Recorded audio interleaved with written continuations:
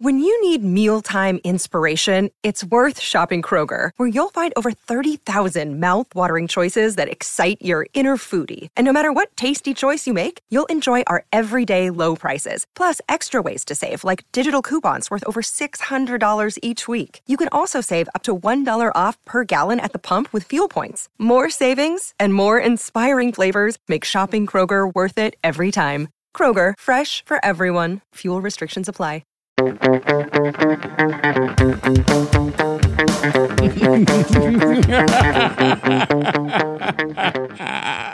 Hello and welcome to The Villain Was Right, the podcast where we look at movies and TV from the villain's perspective and dare to ask, were they really all that bad? I'm your host, Rebecca Reeds. And I'm your host, Craig Fay. And this week we're doing Aliens, question mark?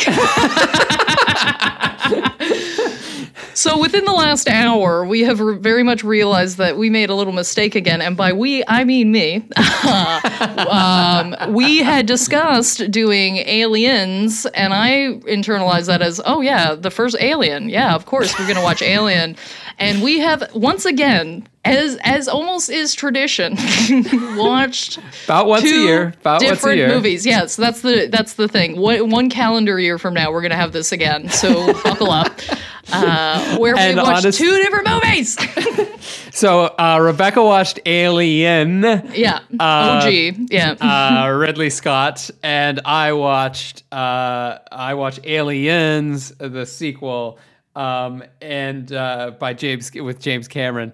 And Rebecca, honestly, I thought last session when we did Old Guard was going to be the thing, because I thought that was going to be the time that we watched the different movies, because I kept calling the Old Guard in my head. I kept calling it Old School. Yeah. The Will Ferrell comedy. And I was like, I think I reached out to you. I was like, just so we're clear, Old Guard, not Old School. And you're like, yeah. I'm not an idiot, Craig. I know the difference. And so this time around, I was just like, but it didn't even occur to me that like Alien and Aliens are so fucking close that it's a slip of a tongue. I literally last night, I was about to watch it and I was like, I'm sure it's Alien, right? I'm like, yes, of course I'm sure. And I put it on with such confidence of like, yes, of course this. I shouldn't double check right now. I know what I'm watching. But it's a typo. It's a mispronunciation. It's so easy. And even in my notes here, as I watched Aliens, I wrote down what a great sequel name it was, because it was like, hey, remember that thing from the beginning, that first movie that scared the shit out of you? Now there's more than one. And I was like, it's brilliant. The simplicity of it, just pluralizing the thing. And now I do not believe that note. I think that it makes movies very easy to mistake for each other. But I think it's gonna still be fine. I think it's gonna. Yeah.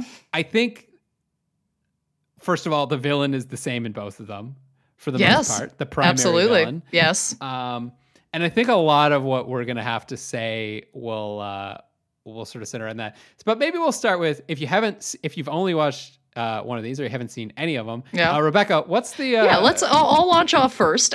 Yeah. And then we'll do the sequel. Yeah, absolutely. Yeah. So basically, if I was to rename the movie Alien, I would just call it Watch Women Be Right for 2 hours. That's what I would call it. Just watch women be right for 2 hours. We've got a crew of 7. And I like that they give the number off the top. I think that's a really nice touch.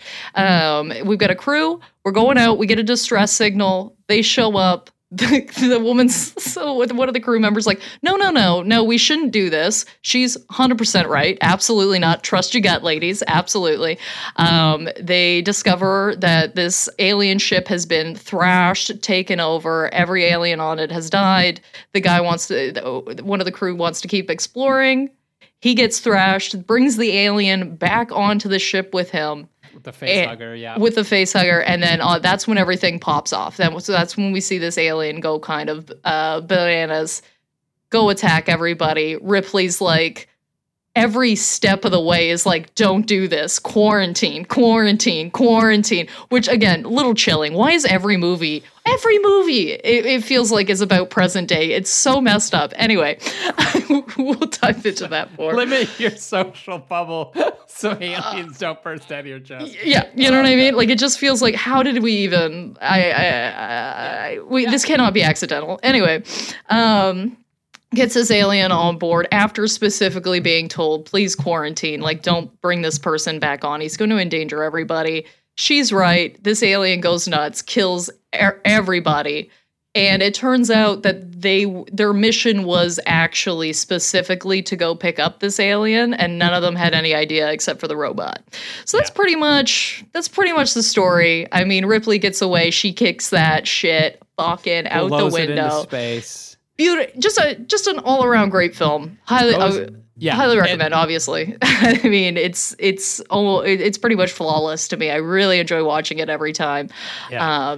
And sequel's great too. I feel the same way about the sequel. So Ripley goes. They're actually like I think there's very few 1 and 2s sequels that fit together this perfectly. They do. There was literally scenes that I was expecting to see in the first one that I was like, no, that's the second one. That's the second one. So the first movie, arguably a horror movie.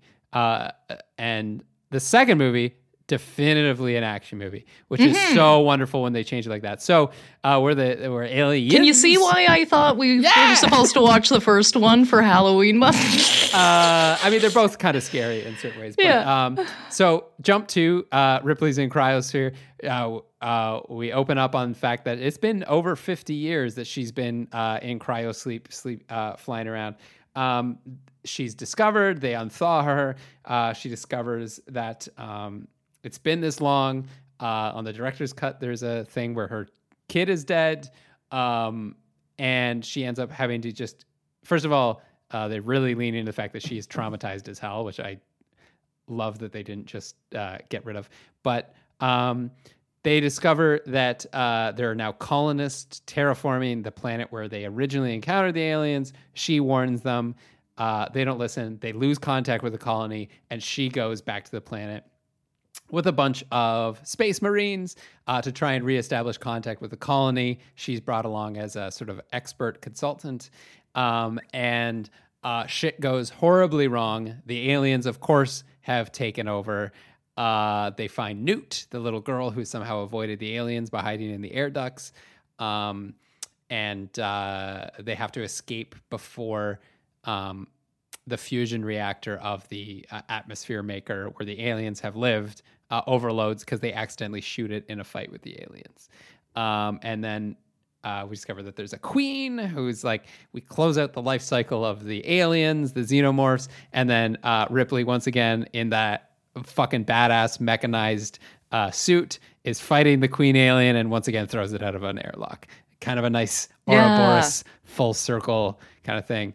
And then Alien 3 fucking ruins everything that Alien 2 did. But we're not covering that movie. I literally don't even remember. I'm sure I've watched it, but I could not tell you a thing about that movie. I don't remember Alien it. 3? Yeah, I haven't logged it in my mind. In its defense, clear title. Yeah,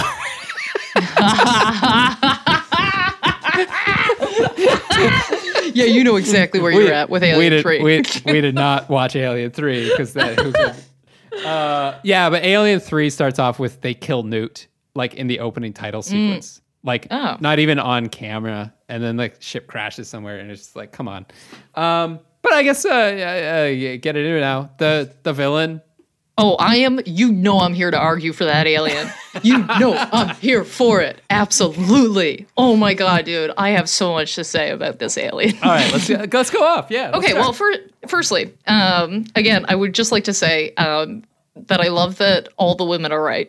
Like, that's just my favorite part of this movie, is just that this is the Bechdel test, is a reference to Alien. Is it? Yeah. Oh, damn. The original thing is that the last movie that she could have seen in theater where women have a conversation with each other is actually Alien. Huh. Yeah. So, sorry. Yeah, well, there you go. Anyway, so these bitches just are right the whole time. They're like, listen, let's not do that. Let's not go down there. Let's quarantine. Like, oh my God, when she says the quarantine line, I found that so chilling though, because I think I wrote it down. Oh, if we break quarantine, we could all die. And I was like, chills. Like, this is not the time for this. I don't need this messaging right now. Anyway, but obviously, okay, so here's this alien. First of all, not born yet. Okay, you know what I mean? Sitting in a sack. Okay. And so long that it's been, everything else here is fossilized. Okay, that's how long you've been chilling. Okay, far too long. Okay, so this, I picture this organism as something that, like, obviously they call it like the perfect specimen, right? They're like, this organism's perfect. It's the perfect killing machine. It's perfect. Well, if it's perfect, it's going to prey on weaker things. And you know what's not a good idea and not like a good survival method is to go down deep misty holes and start poking shit. Okay, if I arrive somewhere and everything's dead, I'm no longer here. Okay, we're out. Okay, we're not playing this game. Okay, so this thing has been down there forever. Okay, for a very, very, very, very long time. Okay, who wouldn't want a snack? Who amongst us would not want a little snack pack at that point, okay? And one just starts poking at you. Well, yeah, I'm about to eat. Thank you. Okay, thank you. Yes. Okay, I do not blame this thing for that. Okay. Then, okay, it hosts. This is basically, this body is like this. I'm gonna let you host me for a while. All right, yes. Bring me back on board. That's great. Great survival instincts. Okay, excellent. Yeah, let's get on board. Gets this thing on board. Okay, and to be noted that this initial alien, not our main villain, okay, not our main villain, obviously, because the subsequent alien that comes out of it is the villain here, right?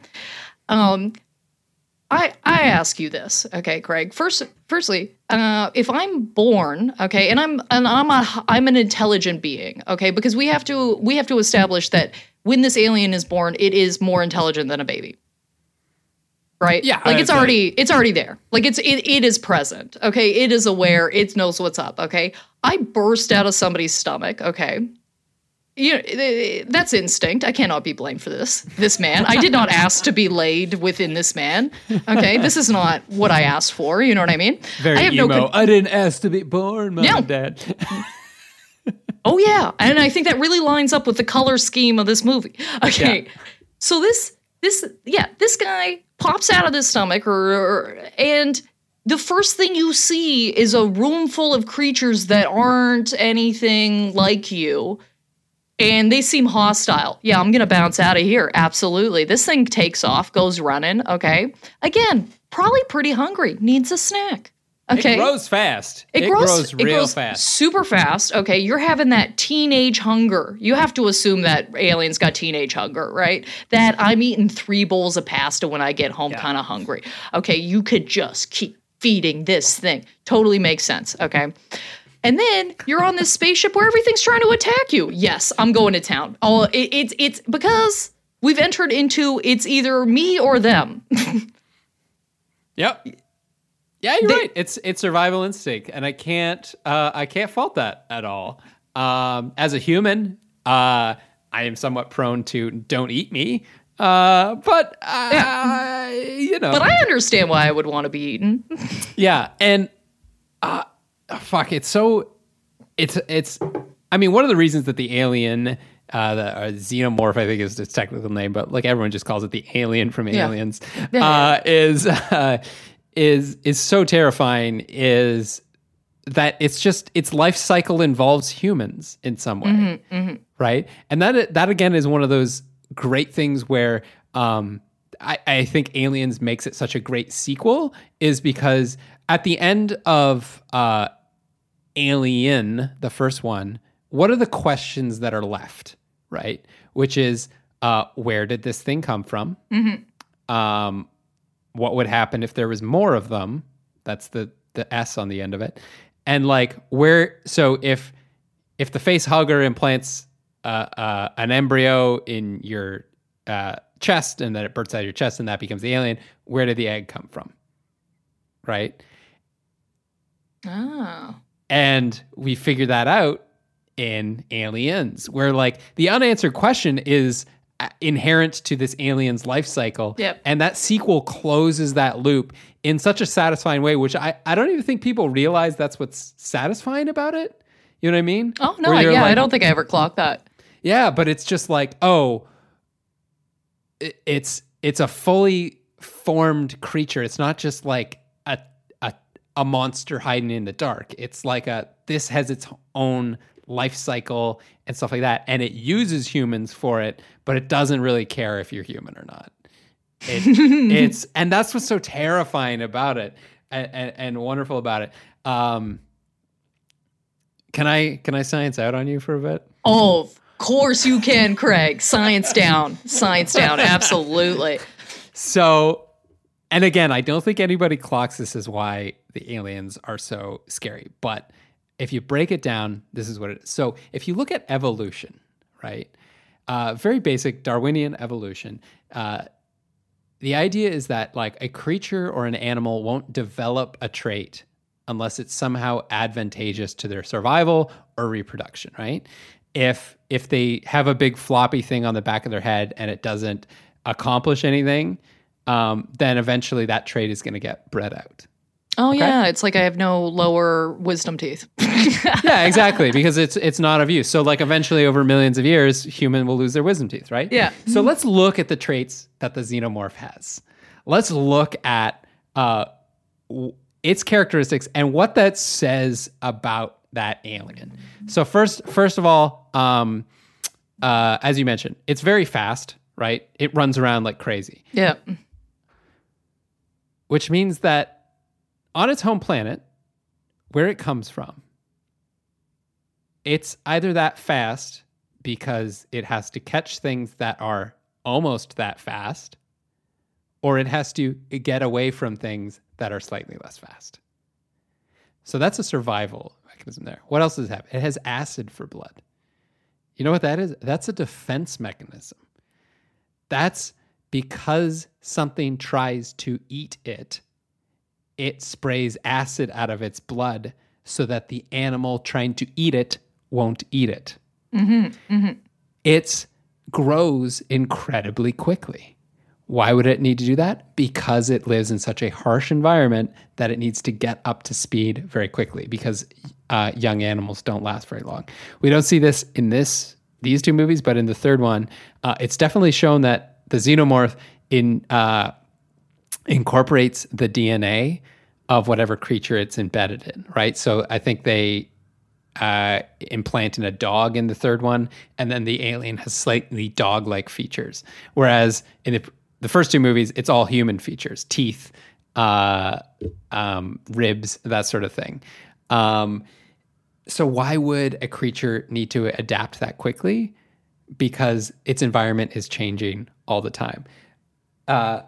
Why is it dormant for so long? Because there's going to be long periods where it can't get any food or anything like that. So what is... And then you just look at its life cycle where it's like it's putting eggs into people and it's carrying them off and it's building nests and stuff like that. And you realize that these are not the peak predator. They are not the ultimate killing machine that humans think they are. They are a parasite. So whatever planet they come from, wherever they originated, they are the bottom of the food chain. And that is what is so terrifying about these aliens. Not that they are the perfect killing machine, but the fact that they are by no means the perfect killing machine. They are just surviving, and humans have zero defense on them. It's the fact that nature is so fucking harsh and terrifying that human beings don't even fucking stand a chance at it. It's funny because I clocked kind of something like that of the concept that this alien is some sort is evil in a sense because it kind of consumes and takes over wherever it is. And I'm like, oh, you mean like the human beings that have to fly through space to get elements and shit because we used up everything on the fucking planet? Because that's kind of we're really in a similar story. You know what I mean? Where I'm like, we're doing the same shit. You know what I mean? In this concept of this movie, You're out there trying to like mine and get things, you know what I mean? You're trying to collect resources, but because probably fundamentally there are no more on planet Earth. So kind of the same. Like, yeah, and I mean, even if you look at that planet, right? That's why those in Aliens, that's why the terraformers are there, to start a mining operation so people can live there and stuff like that. Yeah. So it's literally the aliens, you're right, are doing the exact same thing. They are changing their environment so that it suits them better by building those like creepy tunnels and stuff like that, a nest essentially, and using up the resources that are available on that planet in order to do that. That's fucking brilliant. Yeah. That's the parallels are uncanny. Yeah, dude. Like, I don't think, like, I understand that it's terrifying. It's a great movie, and and there are such great scenes of like tension and and it's terrifying. But if you're looking at it from like good and evil, I'm like, this thing can't be. I don't know if this thing is technically evil because it's operating under instinct. You know what I mean? Like, and it's a baby. It's a little baby alien. And I'm sorry, if you show up on a planet and that planet thwarts you, that's your fault. That's your bad. Yeah. You should have been here. You know what I mean? Like, I know they go over it in the beginning that it's policy, right? Because they get this, what they think might be an SOS, right? They don't take the time to decipher it. Okay. And then Ripley's like, no, this is like a warning, actually. We should maybe go get those guys. And the guy's like, oh, no, it's too, the robot's like, it's too late. No, they're already doing what I want them to do. So. And, okay, so this might be slightly controversial. Because this is, again, a theme that plays on both movies, where Paul Reiser, Mad About You, I'm going to call him Mad About You for the rest of this, is also works for the same company 50 years later, and also wants to get samples of the aliens to take back for research and possibly weapon use. So this is going to be real controversial. I already feel that you're going to hate me for saying this. I don't think that there is something inherently wrong with wanting to study it. No, I agree with you. Oh, really? Okay. Here's where I disagree. Okay. And this is maybe where movie 1 and movie 2 are different. But everyone participating must know. Okay. I don't like this is where I found them incorrect in the first movie. Okay. Because they've sent them out on a mission that they don't know what they're doing. And that can never be. Okay. Everybody needs to know what the stakes are. Everybody needs, because you can't send out guys. You have to send out military. You know what I mean? You have to send out specialized people that are better at this than this crew. Okay, like you can't. Yes. Yeah, exactly. Like people. They're like in Alien. They're the space equivalent of truckers, essentially. Yeah, and just and have specialized equipment. Why isn't there just a room where you would lock this in with this guy and that's where that ends? You know what I mean? Like, if you want to take it back, there's a way to lock this thing down. Okay, if you have proper facilities to do it. But you came unprepared, you didn't tell anybody. Okay, I do agree that, like, because you gotta know what's out there, right? Like, if you're aware of an entity and you're like, okay, well, let's check this out. Let's see what's up, okay? I totally think that makes sense to me. Okay, that absolutely makes sense. But everybody here needs to know, dude. They need to know. Okay, like one time I went to a party with a friend and she was like, oh, it's like it's like a lingerie party is basically how she described it to me. She was like, oh, it's like we're all gonna get like nothing like too crazy. Like I didn't, you know what I mean? I didn't go nuts, but I wore something like kind of like sexy, you know what I mean? Like something where I was like, oh, I wouldn't normally wear this. And we showed up and it was a PJ party. But she wanted us all to be like the hot ladies at the party. And I was like, I am mortified. Okay. Because you need to tell me the mission. I'll still be on board with the mission, but you got to tell me the mission, man. Like, you can't just let me show up like an ass like this. Okay. Yeah. I need to know what the plan is. Okay. Don't trick me. I hate that. Okay. Yeah. If the mission is let's make my ex jealous, that's fine. But I need to know. Okay. This is not correct the other way. You've made me the villain, okay, and I don't like that. I suddenly wish I was in flannel pants with toothpaste stains on them. Deeply. You know what I mean? I didn't wear anything too thank God. But like, still, I was like, this is inappropriate. This is not kind to any person here. You're absolutely right. And I think where Burke, Bad About You, falls down in the second one is he tries to smuggle the aliens out by letting a face hugger loose in a room with Ripley and Newt, who is an innocent child and is terribly traumatized and all the rest. So that's a line. And then he fucks everybody over. He's completely irredeemable, except for the desire to investigate and research these things. Because presumably if you're reaching out further into space, these things, the xenomorphs, the aliens, cling to your shoe. They're fucking parasites. It's like cockroaches and bed bugs and stuff like that, right? Like, you're gonna encounter them again. Because that's what they do, is they get spread off world, and then it's like a fucking bed bug infestation, right? Doesn't matter how you quarantine. So you need to know how to deal with that. You need to know how to spray for these things, right?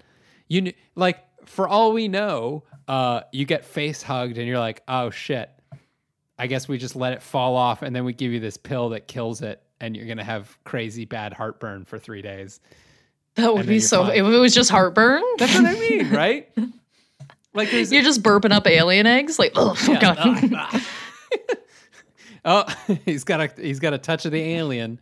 Oh, God. Yeah, that's got to be... What would that burp taste? Anyway, that's a gross question. Ignore that. Oh my God. But I really want to see a future where they deal with these things more like the pests that they are, rather than this, because that's what happens, right? Like, we're like, oh, you got a tapeworm? That would be deadly back in the day, right? You die of malnourishment. And meanwhile, they're like, you got a tapeworm? Watch what tacos you're eating, like, make sure that's good meat. Here's a pill. You'll have a weird poop for a bit. Like, that's, Yeah, find the medical advance that would help this along, where it's not a big deal.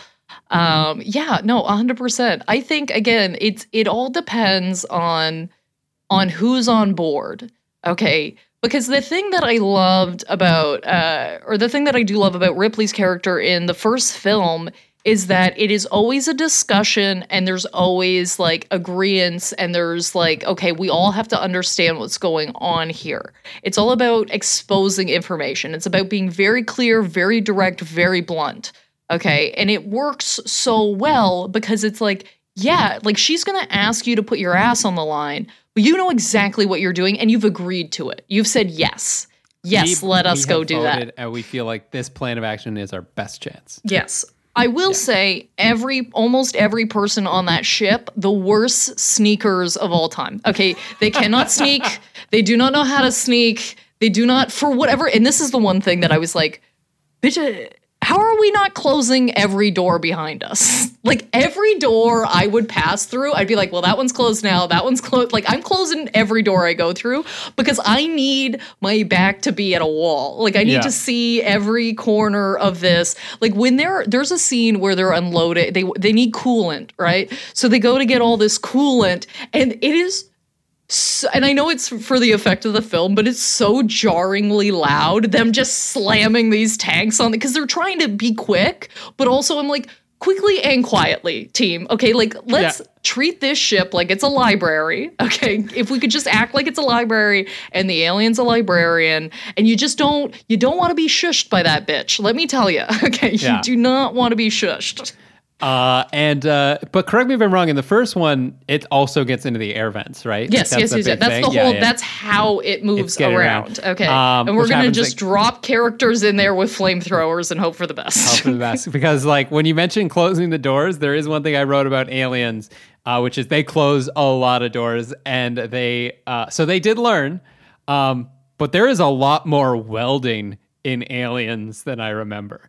There's like huge dramatic moments where they're just either cutting open doors that have been locked or welding shut doors that have been closed so the aliens can't get through. There's a whole scene where Newt falls through a small crack and they're having to cut open a metal grate to try and get her out. I was like, there's so much fucking welding in this movie. It's like, it must have been paid for partially by the like U.S. Welders Association or something like that. Yeah. Like, you know how like the military pays for like Top Gun so that people would go and sign up and become like military pilots? I did not know that. Oh, that's the thing that happens. G.I. Joe, stuff like that, where it's like... Oh, yeah. That checks out. It's funded by, like, the U.S. military's like, these movies make it look cool to be in the military, which helps recruitment. It's very underhanded. Same thing with first-person shooters, Call of Duty, stuff like that. They particularly promote those and be like, this is what it's like to be in the military. Oh, man, why is everything in the world on fire? Like, nothing's good. My point is that this movie was like, hey, you think welding's cool? It'll save you from aliens. Become a TIG welder. There we go. Yeah, man. Yeah. But at least there wasn't some scene where they're only hiring welders and trying to make them into astronauts like Armageddon. Dude, like, can you imagine? There's this whole scene in Aliens at the beginning where like, listen, you're the best welders on Earth. We're going to teach you to be astronauts now. Like... Astrobiologists can't be taught how to weld, so we're going to teach welders to be astrobiologists. Yeah, 100%. That is a movie that would pass in the 90s. 80s, 90s, whatever, man. Oh, the Armageddoning of every profession. I love it. What my profession do you want to see Armageddon to, people? Let us know. Armageddon? Yeah, so funny.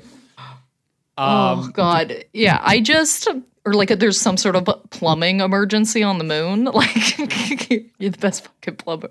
I actually think they did that in, what show was Space Force? They did that in Space Force, now that I'm thinking about it. Oh, did they? Like, yeah. There was a whole scene where they're trying to hire, like, electricians and stuff like that to be astronauts. It's fucked. Yeah, man, but to speak to the door thing, I understand it's ridiculous because this thing, like, goes around in the vents. But to my point, it is, I think, I could catch, out of the corner of my eye, I think I could catch that alien coming out of a vent a lot easier than coming through a door.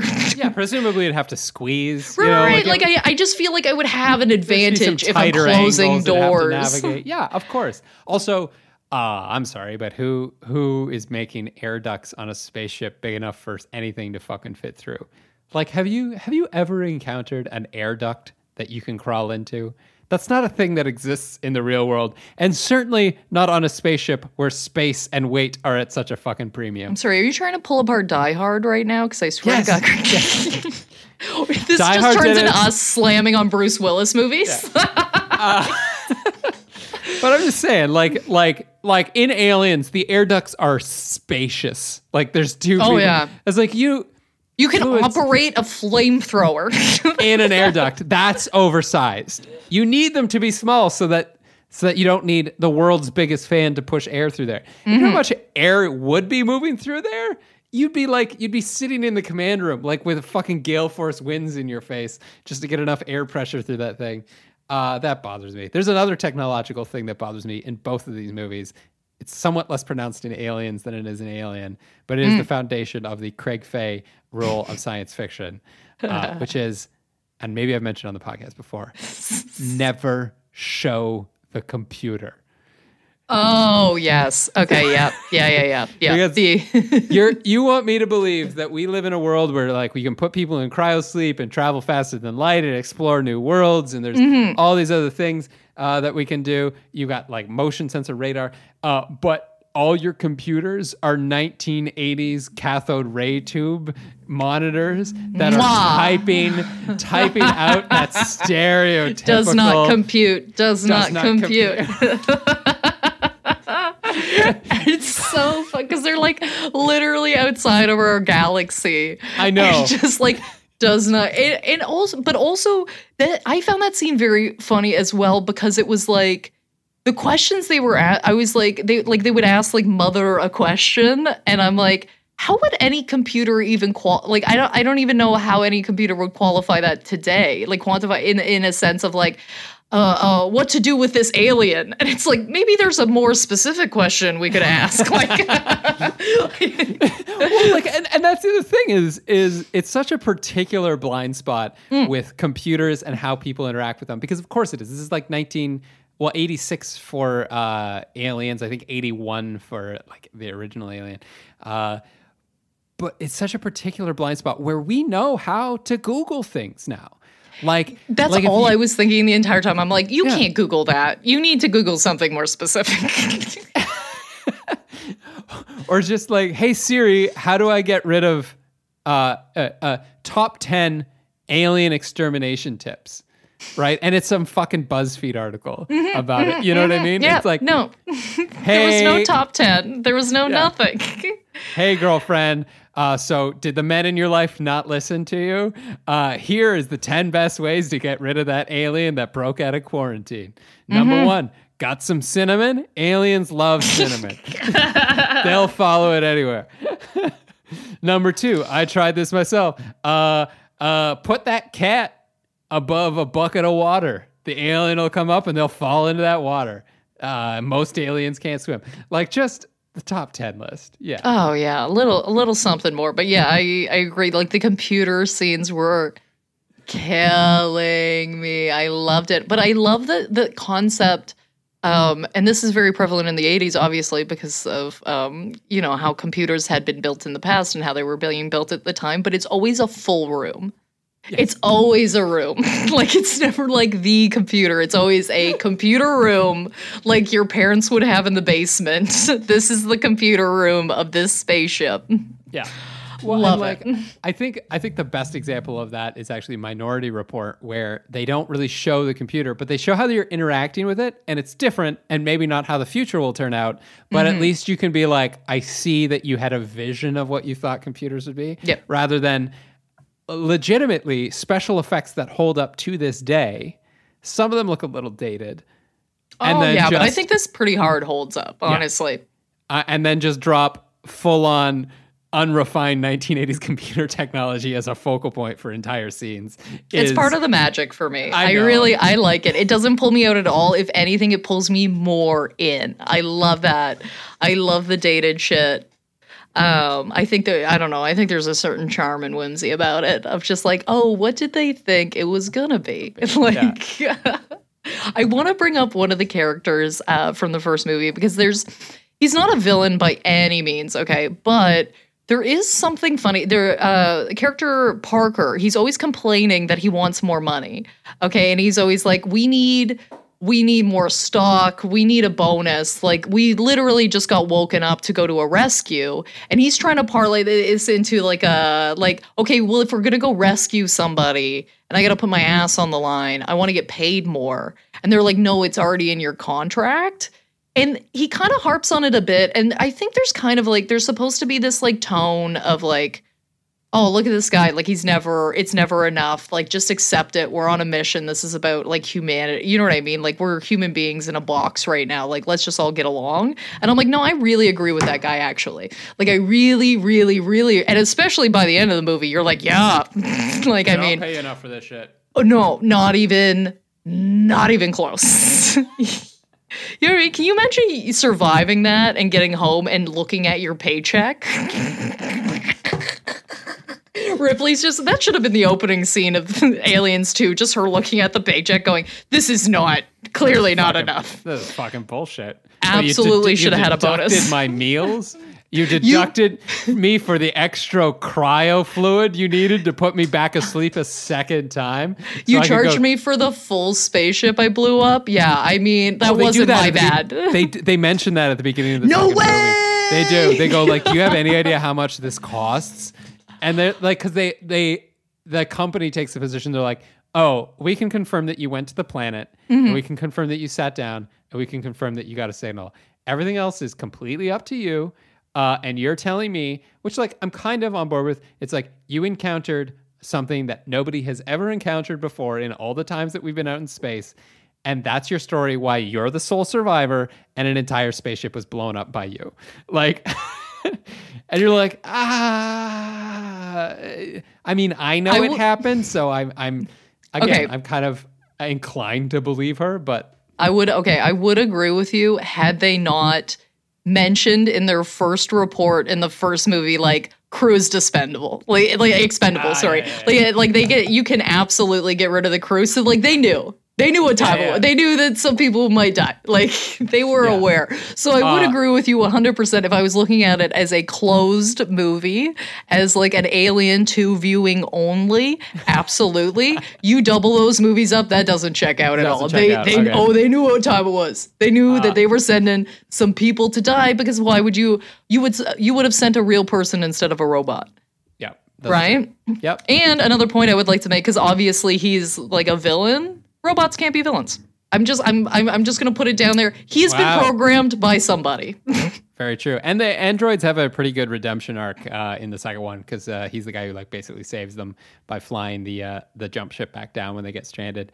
Yeah, like this thing's machinery literally operates with one goal. How could you be mad? Yeah. You asked us to do this. I will use this as a jumping off point to point out one of the best, I think, in movie history, one of the best I'm so tired of this shit characters I've had enough ever to grace the screen, which is, of course, Bill Paxton. I always get those two guys confused. I've even written it down as Pullman and then crossed it out and put Paxton. Game over, man. Game over. I'm not getting paid enough. Yeah. I didn't sign up for this shit. I'm losing it is perfect. Yeah, dude. There are so many. Every time I watch one of these movies, I always try and find the moment where I would give up. I always do. I'm like, okay, so where would I have checked out here? And it's when, oh my God, I can't remember her name, but the Lambert. Okay, so Lambert, when she dies, I'm like, yeah, that's when I would have died too. I am this bitch. Okay. Yeah, at what point do you just... Getting the coolant, this alien has cut me, you know what I mean? Like, is in between me and my buddy. I just watched him get thrashed. Yeah, you know what? This is good. I'm just going to give this up. Yeah, this thing has 3 jawlines. No, thank you. I'm checking out. Yeah, I'm good. You know what I mean? It's been enough. It has been enough. Yeah, I think for me in the second one, like, granted they're Marines, so they should know how to survive. And like they did kind of sign up for this. But I think when the nuclear reactor is about to go off and the dropship has crashed, I just be like, I guess we're just holding up in this room and letting it go nuclear. Like, I'm trying. Do not get me wrong. As I think I mentioned on, I forget, was it our bonus episode or a real one, where I talked about my thing with my chest, how I don't like people touching my chest. Oh, yeah. So the idea of a chest burster is particularly abhorrent to me. So I think that would motivate me a little further. Oh, yeah. But I might just put myself into that cryo sleep and be like, if it gets me when I'm asleep, so be it. Checked out, game over. Yeah, dude. Like, it's so funny because in the first film, they're very much like, let's just leave. Like, I think it's Lambert again that says that. It's just like, let's just pack up, abandon ship. And I was like, oh, we just have another lady saying a right thing right now. Like, yes. Yes, girl, get it. Absolutely. Yeah. Hop onto a spaceship. Get the F out of here. But again, that quarantine thing is so... It was so crazy to watch because it was like watching Jaws again. You know what I mean? Where it's just like the messaging parallels are so... And it's always like... Believe the scientist. Although in this movie, it is not believe the scientist, because the scientist that's on board is the robot, is very much against them. He is very much not within their favor. But in the sense of like Ripley's constantly pushing this narrative forward of like, we isolate, contain, get rid of. We shouldn't let this guy on. Our human compassion has been our downfall. And she's fucking right. I know. We've mentioned it before, but like, it's so crazy how there is a definitive before time and after time. Like in terms of. Yes. Like those things where you're like, yeah. I mean, I probably would have let it out of quarantine too. And you I go like, no, not anymore. Oh my God. Listen, here's my thing. Okay. Let's reopen the schools. No. I absolutely would have let that guy back on the ship. I know that about myself. Okay. I know I wouldn't make the right decision. I would let him back on. But I'm not going in that room, and nobody else is except for the doctor that wants to. Yeah. You know what I mean? Like, I'm not bringing extra people in to help, whatever. All doors are locked. Everything's secure. Like, do not let this thing escape. And you also have to stay in that room. You're quarantined with this guy now. You want to help him out, you get quarantined with him too. He takes your head. We're not opening that door. Yeah. We're not opening it. I imagine that there was probably a pretty somber staff meeting at this company the day after. It's like, listen, everybody, we've had an incident, as you know, as they're like resetting the counter on the wall, being like 0 days since an accident. Yeah.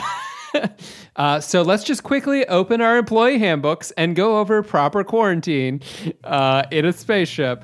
And someone's been like, why the hell do we have to pay attention to this bullshit? We go through this training every year.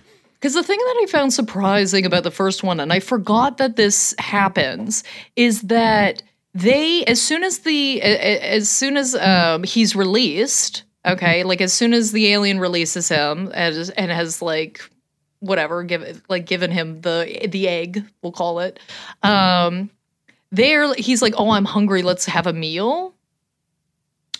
After you're better, you're still quarantined. Like, the fact that they kind of flipped immediately on him. They were like, oh, he seems fine, so let's bring him in. I'm like, you don't know what he could have anything, right? Like, it's not necessarily even he's been infected with another alien. It could be like he has a virus now, or he has, like, you know what I mean? It could literally be anything. You have no idea. You've run no tests on him, and you're gonna sit in a room with him and eat a meal.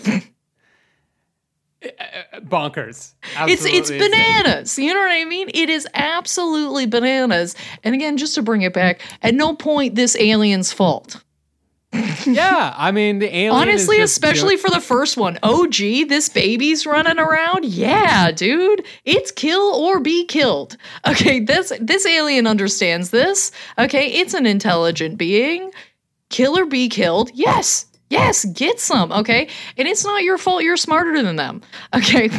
I will not blame the alien for being smarter and more creative at its vengeance, okay? Absolutely, get in it. That whole end scene is so great. Like, where she figures it out. She's like, I'm gonna blow this thing out of this fucking hole. I'm gonna put a spacesuit on. I'm gonna wake this thing up and just go. Because honestly, I know this is going to sound crazy, and I'm sure it must like hurt immensely for like 10 seconds or something like that. If I got to choose how I died, that's how I would want to die. Launch me into space. Nope. Yep. Launch me into space. Holy shit. Have you ever seen Event Horizon?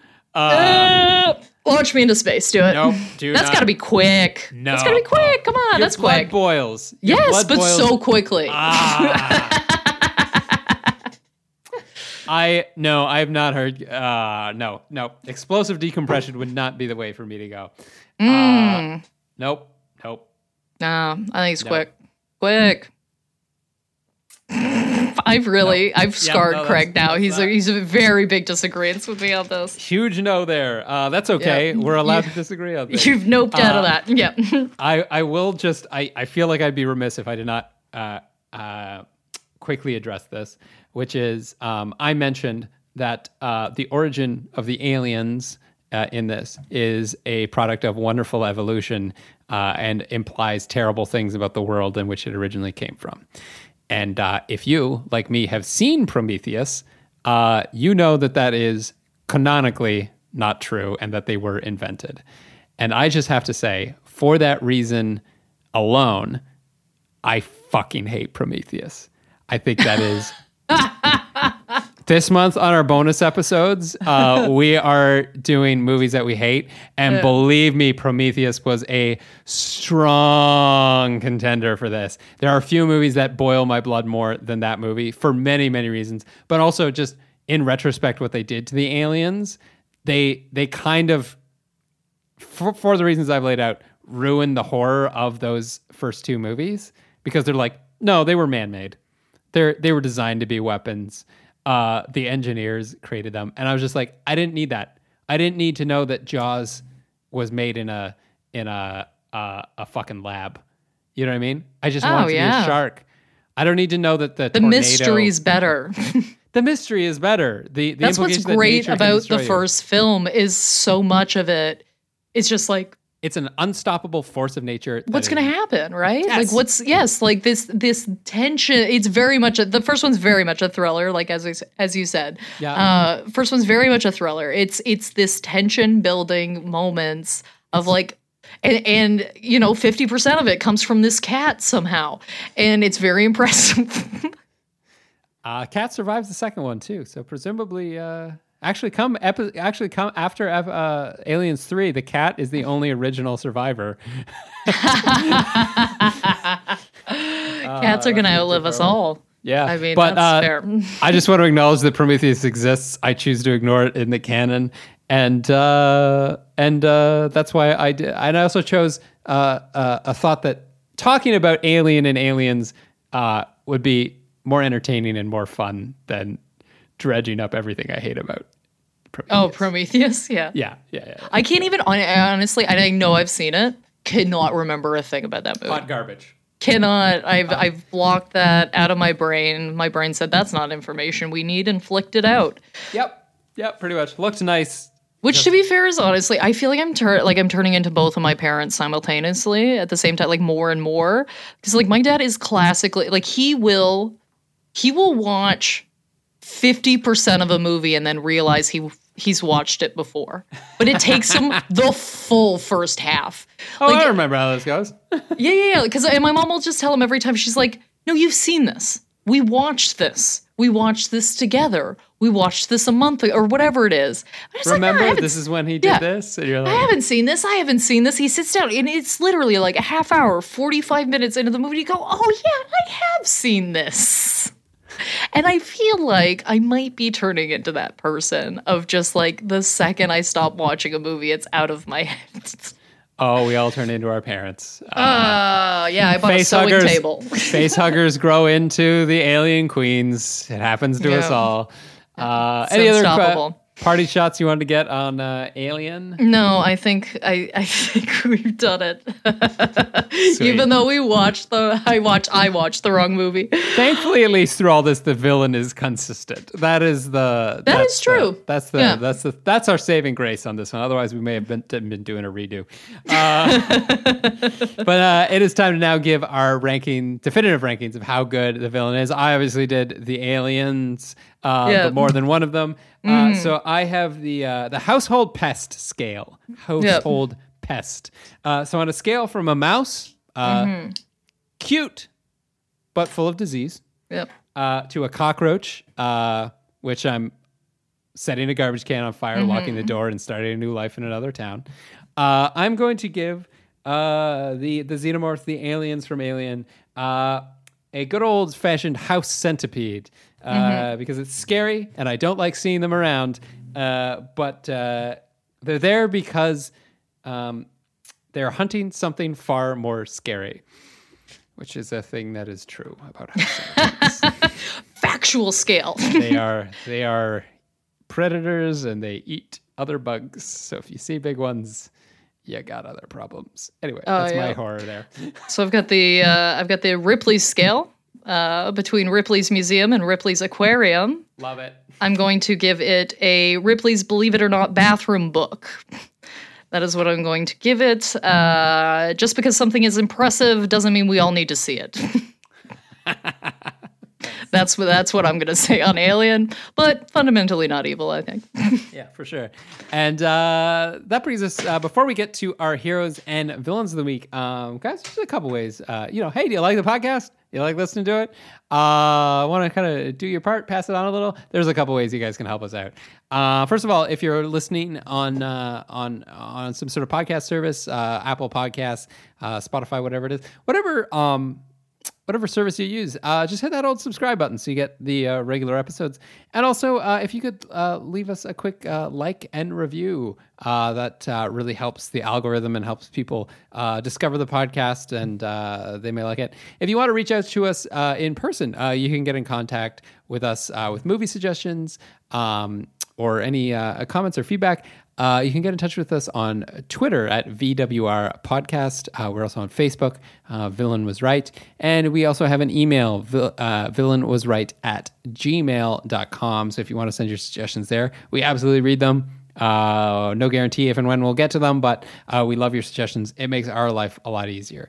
Oh, yeah. Pick our movies. Pick our movies, please. Because I feel like every week on this podcast, I'm like, I've never watched this movie before. For somebody that does a movie podcast, I've seen surprisingly few movies.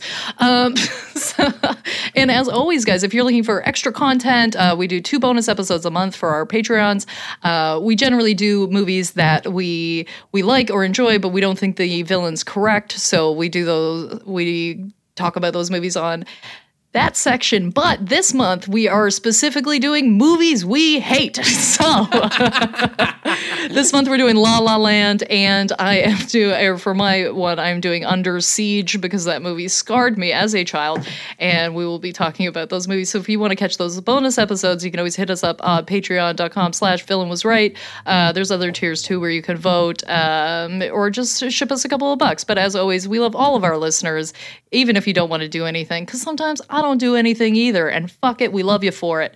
So thanks for listening, and now it is time for our heroes and villains of the week. What do you got for us, Greg? So I just got a couple light ones here. So as you all know, if you've been on social media lately, it's a bit of a garbage fire. So I just wanted to highlight 2 things that I've seen on social media within the last couple weeks that have really brightened my day. They are heroes for doing this. So the first one that maybe you've all seen, because I'm sure it's gone super viral, is Nandi Bushell and Dave Grohl. Have you seen this? So Nandi is a little girl who is incredible on the drums. I think I have seen this, yeah. Yeah, she's absolutely nuts. She's got a YouTube channel and all the rest. And just giving it on the drums. Super talented. And she covered the Foo Fighters, I think it was Everlong or Hero. I forget which. But anyway, a Foo Fighters song. And Dave Grohl saw that she did that and recorded a video where he challenged her to do this song that she maybe has not heard of. And it's Dave Grohl drumming along like fuck only David Grohl can. And that in itself was great. Mm-hmm. Then she did a video of herself playing along with Dave Grohl to the same beats that he did to the same song. Also great. And then just very recently, since at the time of recording this, Dave Grohl came out with a second one where he goes, "That was great. You absolutely nailed it. Here's a song that I haven't even heard of because I'm just writing it off the top of my head for you." And he wrote this whole song for her to play on the drums. And it's actually kind of a banger. It's sort of upsetting how talented he is and that he can just throw that kind of awesome song away. Yeah. But it's so nice. Like it's a rock star reaching out to a young girl who's really good and wants to encourage. It's just like, it's thoroughly heartwarming. So check that out if you haven't. The second one I wanted to quickly throw out there was, second here is Dr. Eugenia Chang, who I didn't know about, but there's a TikToker, Gracie Cunningham, who unfortunately went viral for asking some questions about math that some people interpreted as her being very dumb or unintelligent, and were just trashing her online. So she went on and she was like, "Hey, I didn't know that was going to blow up, so I actually have some intelligent things to ask." And she was asking these questions, and they were questions like, how do they know what to look for when they're coming up with formulas? And how do they know that they're right in math? And why is everybody being so mean to me? Those are all very valid questions. Very valid questions. Exactly. And so my hero on all this is Dr. Eugenia Chang on Twitter, because she came out with one of the best responses I've had. She answered the question seriously, and was like very much encouraged that these are actually great questions to ask about math. And the idea that people think that it's a dumb thing to ask just shows that they don't really care about math education. Like, how do you know that a formula works? That's fucking a great question to ask about math. Right? And there's answers to that. And every kid should ask that. And every kid should get a good answer and not be shit on. So it's just like, it was so positive and supportive. And like, she had some great insight for like, why are everyone being so mean? And she's just like, well, because, you know, sometimes when people think that they know things, they get very defensive and like want to attack people who think differently and all the rest. And it's like, asking questions isn't wrong. And don't let anybody tell you that asking questions is wrong. So it's just like, it's this wonderfully supportive thing. So I'm going to try and retweet both of those things out when this episode comes out, because it's, you know, worth a pick-me-up. Go check it out. Those are my heroes. Oh, that's great. That's so nice. Dave Grohl's like, honestly, I've seen Foo Fighters twice in concert, and I just think he's the most charming man alive. Yeah. Like, I'm like, you cannot get more charming than Dave Grohl. Come on, man.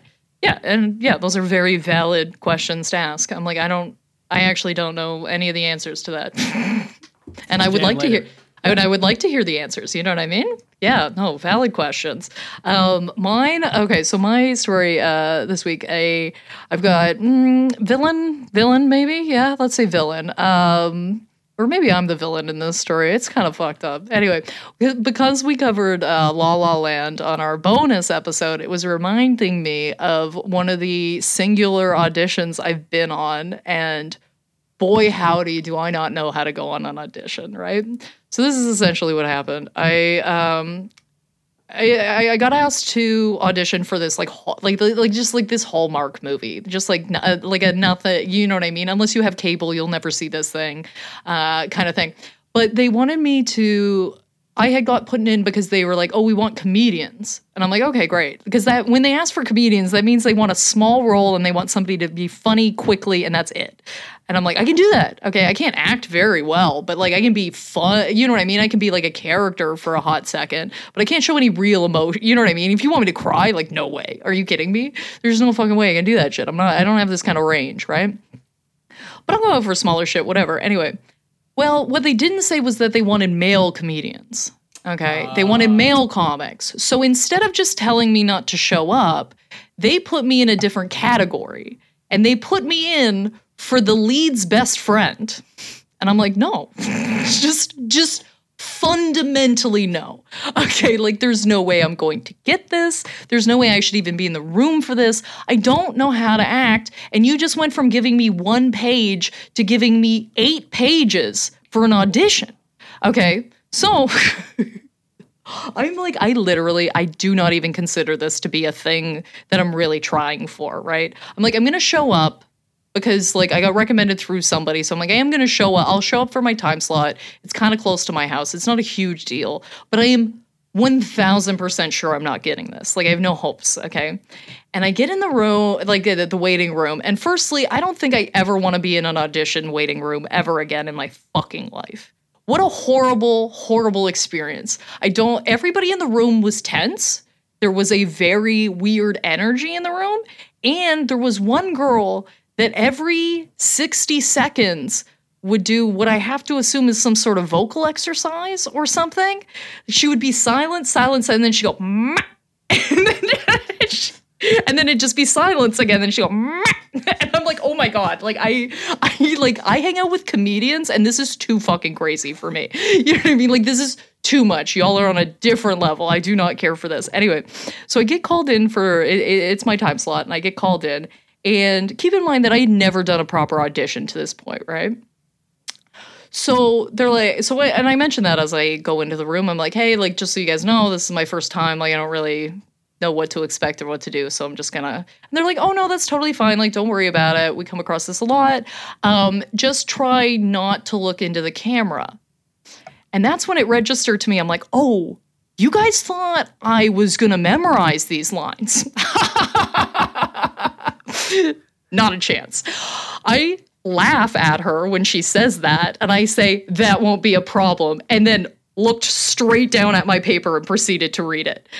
At which point, and of course this would happen, but of course this is how it works, and I totally get why they do this, but it didn't register to me that the guy reading on the other side of me was going to do it as deadpan as possible.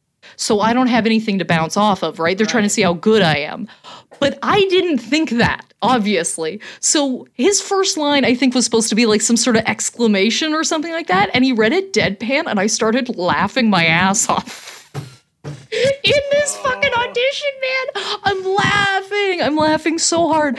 And then I just read off the rest of my paper, and I left. And I don't think my entire time in the waiting room, I had not seen the next person called in quicker. They were like, okay, next. Absent, there's no discussion. There is no discussion about that one. That's going to be a hard pass.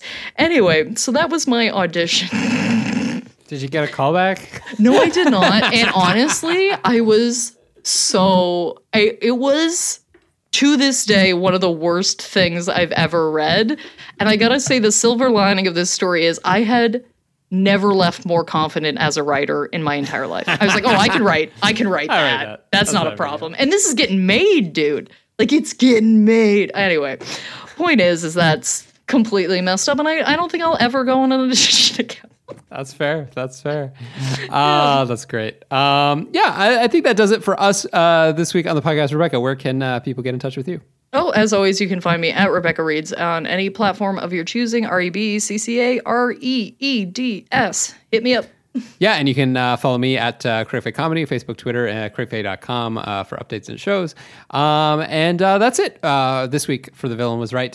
Next week, tune in. We are continuing with Kinda Scary Movie Month, and we'll be covering Casper. That's right, Casper the Friendly Ghost. We're doing that. So this has been us from The Villain Was Right, reminding you to get the chest pain checked out.